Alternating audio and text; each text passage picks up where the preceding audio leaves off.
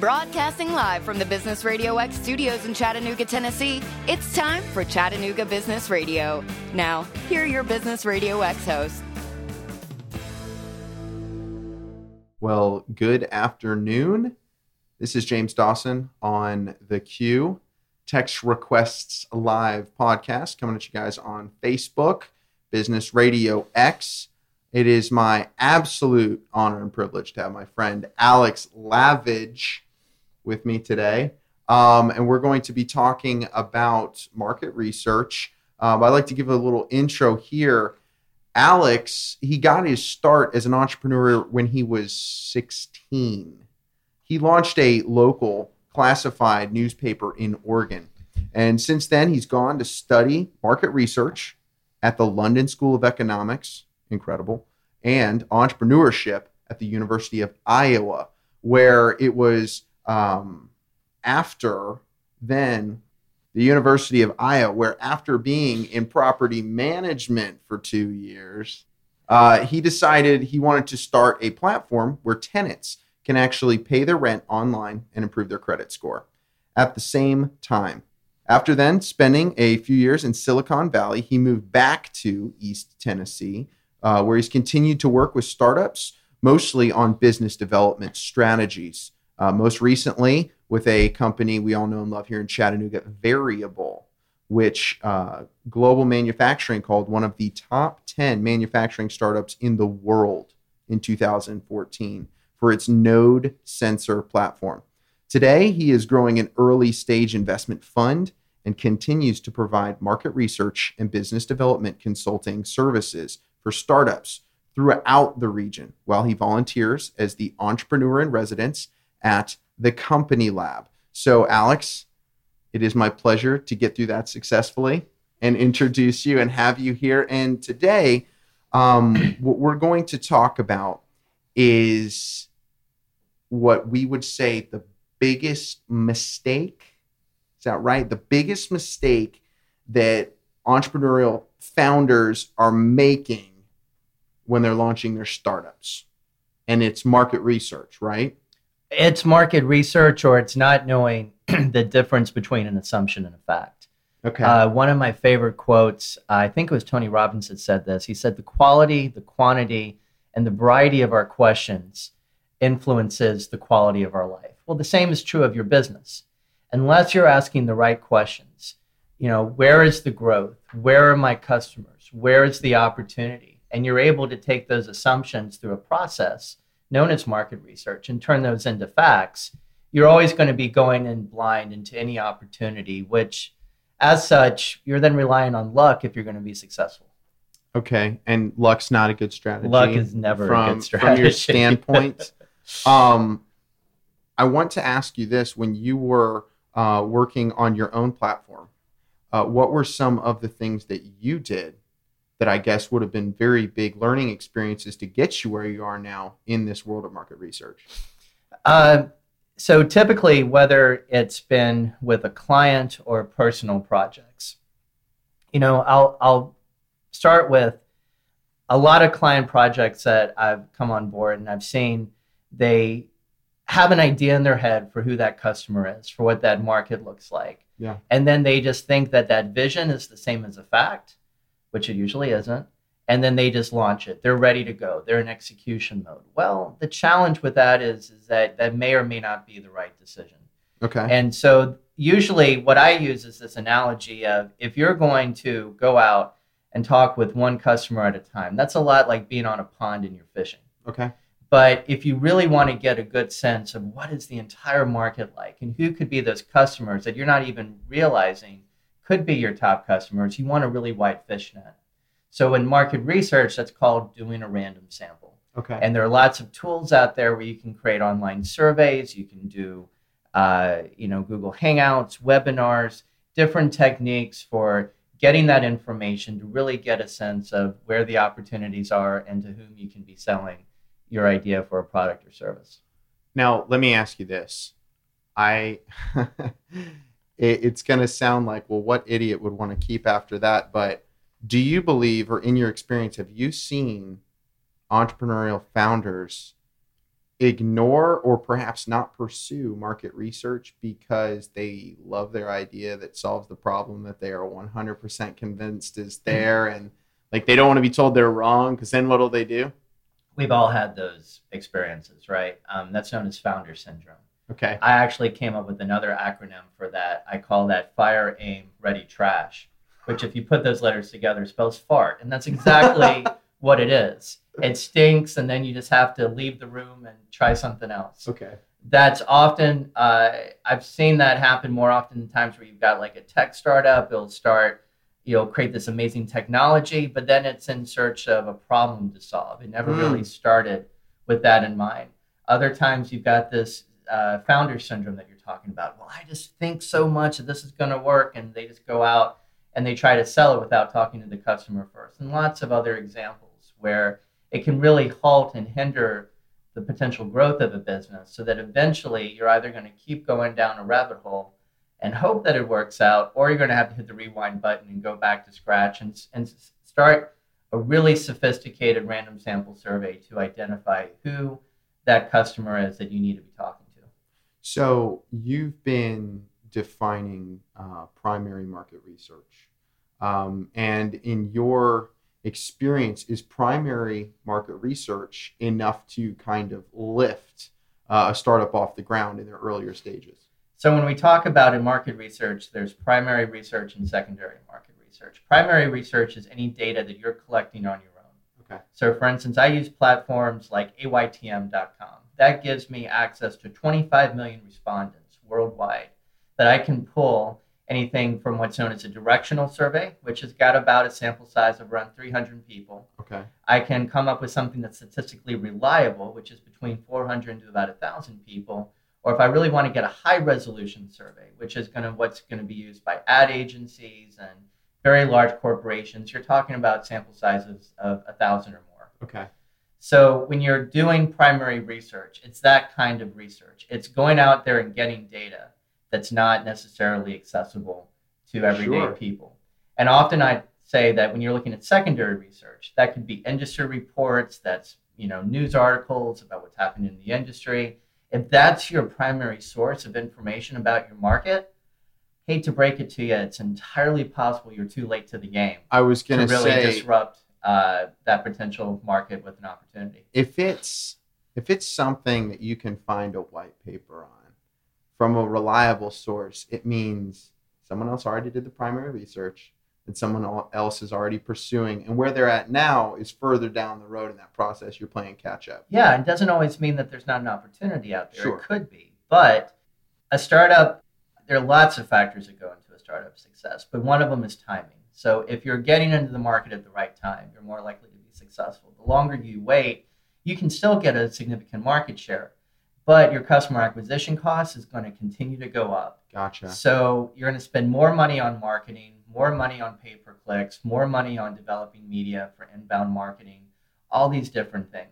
It doesn't mean that you can't do it, right? I mean, you can do anything with enough money and brute force. Sure. It just means that it's going to take longer. And the importance, just so we can kind of be clear for our listener here, our viewer, the importance of this research is so you're not wasting time and burning through your funds. You don't want to, the term trial by fire, like, yes, you are inevitably going to have pitfalls and think you're going to make the right step and have to pivot. But the point of this research is to help you avoid a lot of the potholes that you can find ahead of time, right? What would be, let's use an example here of a company maybe you've worked with where because of market research that was done, primary market research, perhaps you guys had to reevaluate your trajectory or perhaps pivot with whether it be a product or a service or something like that. Give me an example or a case. I would say with the last company I was with the Variable, it was a really interesting market research process. What we had was known as a platform technology with our sensor. So what that meant was that we basically had a device that you could put different sensors on it that measure different things, connects with your smartphone wirelessly. And then from there, mobile app developers could access what's known as an API Yeah. In other words, develop mobile apps that could do cool things with this data. We weren't really sure because this larger realm of what's known as the Internet of Things, which is basically just a fancy way of saying there's this vision that in the future, a lot more things in our lives are going to be connected to the internet. Yeah. So we're like, okay, we know we're a part of that, but we don't really know where this fits in, where it could fit in. So where do we even start? So there were a lot of online surveys, getting to know mobile app developers, a lot of phone call conversations. So eventually, over time, we took close to 60 different use cases and applications in development. Okay. And we said we want to focus on just 2 areas. We want to focus on color referencing and vibration analysis for preventative maintenance because we had gone through that. And ultimately, that's what led the company to see sales growth and some other really exciting developments. There were 58 other directions that could have been taken. Exactly. Yeah, there are a lot of different directions. And, and again, you just can't do this, fire, ready, aim. Right. Approach. It just doesn't work. You've really got to, as I like to say, you got to slow down before you can speed up. Okay. And if you take a little bit of time to really go through, step-by-step processes that, like we're going to talk about disciplined entrepreneurship here in a little bit. There are tools out there that can actually help this be a much more fun experience trying to get a new business idea off the ground. For the entrepreneur, you get invigorated with the new idea. You get invigorated with the problem you're solving. But I can only imagine the kind of high associated with digging into the market research and realizing you're right. Yeah. You're not just right, but you're right on time. Yeah. Especially with the Internet of Things, as you're mentioning, the IoT. And I've had people bring to me ideas that are really, really great, and even just some preliminary research, we realize, well, that already exists. Mm-hmm. And that's not a bad thing. Right. In fact, if you have something that already exists, it's a great idea, just not the one you need to pursue. So in some cases. Right, perhaps. Because like you said, like the market, there might be competition there, but that doesn't mean it's oversaturated, and that doesn't mean there's not room for improvement. There usually is. Yes. Yeah. Yes, there always is. For pictures, we're looking at Flickr, and then Instagram came along, Yeah. So you mentioned there being a process that you like more, because it's like you can tell people, do research ahead of time, and you can throw out some valuable resources, but then like, what's the procedure there? How does that actually play out? How do you put it into effect and use it productively? So what's an example there? Well, I would refer, again, I brought this book here, which I'll show your viewers, called Disciplined Entrepreneurship. This is by a guy named Bill Amale. He's a lecturer at MIT Sloan. MIT has arguably got one of the best entrepreneurial programs in the country. If you were to look at the total market size of all of their startups, I believe they said since 2006, you're talking like roughly a $3 trillion economy, which would make it like the 17th largest economy in the world or something. I mean, it's a really, really cool program. At the end of the day, we have so this process is 24 steps, from everything from identify what's really your total addressable market, right? I mean, sometimes, and this is secondary research, right, but it takes a little bit of digging. I had one client recently that thought that they were getting into a $67 billion a year market in the pet industry. Okay. And we broke it down, and we were like, actually, it's more like 1.1 billion. Wow. And here's why. Wow. And then outside of that, we're like, okay, because we're going down, because it's, they're all different types of pets. We're going to a particular type of pet. Then we're recognizing that out of the products that those consumers are buying for their pet, only a third of them were buying anything online. And then out of that, you're looking at how much money is spent per household on each pet. And we realized, okay, that's about, for this particular example, and I'm under NDA, so I apologize for being vague, but it was about $40 per household. And they were trying to get into sales around $360 per household, which is outside the third standard deviation. Right. So then we broke down and we said, actually, then the market size for this is you're talking about 44,000 to 70,000 households across the U.S. So suddenly then that took down the total addressable market to, you're talking about like 20 to 30 million bucks a year. Right.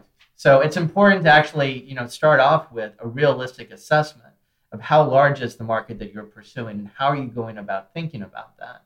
And then from there, you can go into, more sophisticated tools. I mean, a lot of people, out there are still using Survey Gizmo, Survey Monkey, Zoho, Question Pro, Typeform. There are all these, online survey platforms. Right. The challenge is that the only thing you can do with those in most cases is what's known as a quota sample. And a quota sample Right. is when you're saying, hey, I want to get certain segments of the population, included in this survey, as opposed to platforms like AYTM or like Survey System is really popular with some of the top market research firms and ad agencies, where you can actually then have a random sample from participants and also pre-qualify them so that that in addition to it being a random sample, it could be like, for instance, household incomes, $60,000 or more, or, these are people that own smartphones, et cetera. You're able to peel back multiple levels in one foul swoop. Yeah. Like when you were giving the example with the pet, that was multiple layers that you had to get down to actually get at that target persona that they would be going after. And that's a secondary research problem, Right. going through that, because, no one's going to have the resources to, go out and compile that kind of information. You have to rely on the national trade associations Sure. and so forth. But then when you're defining that end user segment, then that's when you can use these tools like AYTM Okay. and really identify not just what are the demographic criteria, right? Like what's the gender, what's the age, the income, the race, education level, employment, what's the career, the relationship status, their geographical location. All these criteria affect what will later become your advertising campaign, whether it's through digital advertising, inbound marketing, what have you. Yeah, and we in weeks prior, we have really talked about how intriguing some of the behavioral marketing tools are for advertisers. Yeah. But what you're describing is actually the bedrock of where that behavioral app. So you think, oh, we got a great marketing strategy. You got to take it back all those steps, not just to know, hey, here's a person who looked at your product. Let's look at their IP behavior. But you're taking it all the way back to, like, we know this is our target. Now, what is that person doing, and how are we going to be able to deliver them valuable content? It's at the foundation. You're absolutely right. I mean, like right now, most people in marketing have heard the concept inbound marketing. It's a very powerful system for, in the spirit of, I like to say, stop chasing, start attracting. Yeah. And when you're able to attract the customer to you because you're creating really good content on your website, like Gary Vaynerchuk, says, we love that guy here with VaynerMedia in Chattanooga. Yeah. If you're not a media company in the 21st century, you're not in business or something like that. So creating that really good content is important. But I've seen a lot of companies say, okay, we're going to invest all this money in inbound marketing, but because step one, they didn't understand who that end user persona was. They're like, well, inbound marketing isn't working. So we're going to go back to what wasn't working before. Yes. And I'm like, oh, no, you're missing it. You needed to take that time out just to do a survey. And even though it's going to cost a few $1,000s to do that, at the end of the day, you got to do the cost benefit and say, well, what do I want to do? Do I want to hold my breath and wait for months and just hope this figures out? Or do I need to pony up a little bit of cash and get this data and then build an effective strategy from there? It all goes back to us at the very beginning saying, like, this is the biggest mistake. This is the biggest problem. Now, part of it is because it's in our very nature as entrepreneurs to want to go and do. We're ready to do. This, if we could just pause, like, this has to be the most important part of this show and the message, and we'll make this the subject line on the content that we create next week. And that is that this research is foundational to then everything that follows. And if you take the time to do it, then everything that follows will be more valuable. Like in the case of Variable here in town, because they took the time to eliminate those 58 other and boiled it down to the two sensors. Those were the ones that saw the sales skyrocket, put them in the top 10 for logistics tech. Like that's incredible. Yeah. Right. So that's how pivotal this is. Okay. So, and I would just add to that too, when you're defining who your customer is, It's not just getting a good sense of that demographic data, right? Like we were talking about their age, their income, where they live, Right. their career, but also understanding what's known as psychographics. And psychographics is a way of saying, what is their psychology makeup? What do they think about every day? What do they believe? What are their attitudes, their convictions? You know, what's their schema? Who are they voting for? Who are they voting for? You know, all of that stuff, because that in turn then affects your messaging and how you want to reach out to these people. Right. One of the other things I like about AYTM a lot is they've got a new feature called Personality Radar. With Personality Radar, because all these people are filling out other surveys, you know, while protecting their identity, you know, it's all anonymous. Mm-hmm. You can still determine statistically significant correlations between, for instance, what's their favorite type of music? What's their favorite type of food? What kind of media are they consuming? You know, what kind of websites are they going to often? Yeah. Overlap that with the survey data that you're getting, and that gives you a whole nother layer. So that when you're thinking about how to reduce that customer acquisition cost and go after these new markets, you've taken a bunch of hypotheses and you're turning them into real theories that you can then go out and test and then hopefully duplicate over time so that you can start to see that predictable sales growth in your company. With those theories being proven, with making it cheaper, what you're seeing is you're able to, and for some people it might freak them out, right? But what it's doing is it's giving people content in the way they want, where they want. It's all about what they want. We live in a world where you can swipe away. I don't know if it's left or right. I don't play that game. But you can swipe away what you don't like. Yeah. You know, like, sure, YouTube, you make us watch ads and we don't like that. But, you know, otherwise, we're swiping through. If I don't want it, I'm not going to look at it. But with this, you are ironing out where they're going to be, how they like to consume, and in what format they're actually going to then digest that inbound. And how to reach them. And then ultimately, I think it's, you know, one of step 14 in disciplined entrepreneurship. When you map out what's known as the decision-making unit, right? Like when people go, whether to a grocery store or they're online and they're about ready to make an e-commerce decision, there's a thought process that they go through before actually clicking the buy now button. Sometimes it's cost, sometimes it's packaging, sometimes it's the way it was presented. Other cases it's because somebody introduced them to the product and so on and so forth. These are all things you need to figure out before hitting the go button and investing a lot of money. And so if there's one point I hope we get across today, it's that market research is important.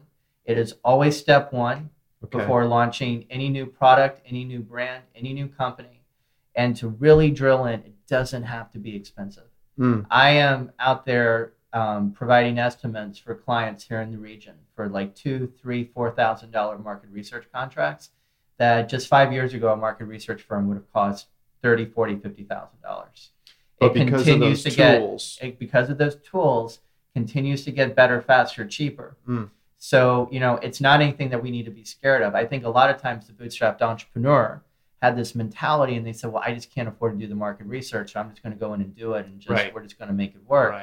Well, these days you don't have that excuse anymore. And with that and that work that Alex does provide here in the Chattanooga area, you heard the costs, ladies and gentlemen. So some things here for market research in the Chattanooga entrepreneurial community and resources there. I know that this is, you're the entrepreneur in residence for the Company Lab. Yeah. And I know this is, it's more than just a job or something you enjoy. Like, you have an absolute passion helping people figure this out. And you're one of those crazy guys that enjoys doing it, right? So it's not a job, it's a calling. And now, I mean, technically I'm a volunteer over there. So wow. I really love the work. I love seeing people succeed. A lot of mistakes that entrepreneurs make, even small business owners make. I mean, these are predictable mistakes. And, you know, there is now so much research. I mean, everything from Steve Blank's the Startup Owner's Manual to Disciplined Entrepreneurship. There's a new book coming out. Everyone should check out startupguide.com. Okay. It should be coming out this July. I mean, the checklists are out there. Imagine going into a kitchen, being asked to make a gourmet meal, and you don't have a recipe to look at, right? It's probably not going to turn out well. And, right. You know, or for me, I look at a recipe and it doesn't turn out well. But whatever. You know. Thanks, Tasty. You tasty videos. delicious GIFs. But at the end of the day, I mean, it is step number one. If before you chart the course, you got to map the territory. So you use the word calling. Yeah. And normally with the calling, people got to do something with it, right? So so what are you doing as you are now, like as you mentioned, volunteer basis? Yeah. What are you doing now with your time and your calling here in this area? Well, one thing I wanted to announce on the show is if anyone's if this is resonating with you, and if you're saying, even if you're an entrepreneur, and if you're looking at, say, I wish I had access to competitors' website analytics and conversion data through Compete.com. Well, guess what? If you get everything you need on there, it costs about $25,000 a year. Wow. Or what if you wanted to get on Forrester or Gartner and get access to all their market research reports and get access to an analyst? That could cost you anywhere between $35,000 to $50,000 a year. What if you wanted to do all these AYTM surveys and get all the added features there? Again, you're still talking thousands of dollars. I'm passionate about democratizing and demonetizing access to entrepreneurship. So that's a way of saying, how do we basically level the playing field? Yeah. So I don't care who you are or what category you fall under. You too can not only believe in the American dream, but we're going to make that American dream real. I love it. And we don't do a good enough job of that because oftentimes entrepreneurship is still a game that is only won by people who have the connections or the resources or the education. And we need to start bringing that back home so that everyone feels like they can reap the benefits of that potential prosperity. So what I'd like to propose today for the first time is that we put together a campaign and put together a list. And we say, what are all these online resources for both primary and secondary research that we can aggregate the cost into licenses and make that available to the community at a fraction of the cost? I love it. So in the spirit of, if you looked at what inspired Carnegie to kick off public libraries across the country, it's because he recognized that having access to knowledge, having access to information, helped to level the playing field. Yeah. In the 21st century, got everything online. Right. So what's the new campaign look like? It's about creating equal access to get access to the information, to the knowledge, to the data that you need in order to make something happen. Yeah. So I'd like for us to have conversations with the public library. I'd like for us to have conversations with the university. I'd like for us to have conversations with nonprofits in town and say, how can we come together as a community so that we can overcome the barriers to entry to really documented and thoughtful market research results? How can we level the playing field so that rather than all of us paying thousands, tens of thousands, even hundreds of thousands of dollars as agencies in some cases? Yeah. How can we start to lower that cost so that everyone has a greater opportunity to access to really what is the foundation of their success for either starting a business or growing a business that they already have? Absolutely. And for Chattanooga as a community and as a place looking to draw startups and be a hub for startups, I mean, this being a resource would only be an accelerant to both startups coming on board, but more importantly, to their success. So if that's resonating with anyone out there, send me a tweet at Alex Slavage, AlexLavidge. I'll tweet you back, and let's get this campaign going. I want to get at least 500 signatures signed at the end of 3 months so that we can then go up to some of these institutions and organizations and say, look, the demand is real. Yeah. These are everyday people that are now saying we need to get more access to these types of tools so that our entrepreneurs, our small businesses, and our established businesses can have a more level playing field as they're developing a strategy for them to be successful. Because ultimately, success, it's not just about getting things done. It's about getting the right things done and going in the right order. You can only do that if you're working with the right market intelligence in front of you so that you can distinguish between what's an assumption and what's a fact before moving forward. Alex, man, I love it. And I love how we kind of have an intellectual conversation and then you get the passion going. Like I can tell you care. You care about this I love deeply. this stuff. This is the future of America, what we're doing. Mm. I mean, at the end of the day, I mean, you look at, I mean, I just saw a demo recently of a self-driving truck going down the interstate. What does that mean? It means the whole truck industry is going to fade away here within the next decade, 2 decades. Last time I was in San Francisco, I saw an automated fast food chain. Prototype where the robots are flipping burgers. People are just going to go through. A robot's going to give you your food. You're going to drive out. It is up to our generation, 20, 30 somethings. We've got to get this stuff figured out. We've got to figure out one of the big competitive advantages in America is that we've got a tremendous amount of excess capital, and it's available for investment. And I hate to break it to us, if we're going to go work jobs, they're going to give us work-life balance, and they're going to allow us to pursue our potential and give back to our community and make the world a better place. Those are jobs that we're going to have to create for ourselves. Right. Yeah. And so now is the best time for us to learn how to do that. Even if you never took a single class in business when you were in high school or if you went to college, whatever. The good news is that Chattanooga in particular, I've lived all over the world. I have never lived in a place ever in my life where I've been around so many people who you can tell at the bottom of their heart really care. Yeah. And really want to see everyday people have a place where they can walk into, whether it's Launch Chattanooga, the Chamber, BDC, the company lab, you name it. Right. And have a place where someone can sit down with them and just say 3 simple words, four words. I believe in you. Mm. That's where it starts. And then it's market research. And then it's I believe in you. Confidence first. Yeah. All right, guys. Well, this is, again, Alex Lavich, and I am James Dawson. I want to thank everybody so much for listening in live for the Business Radio X, for having us on here. We will be back next week, 5 o'clock on Thursday. Till then.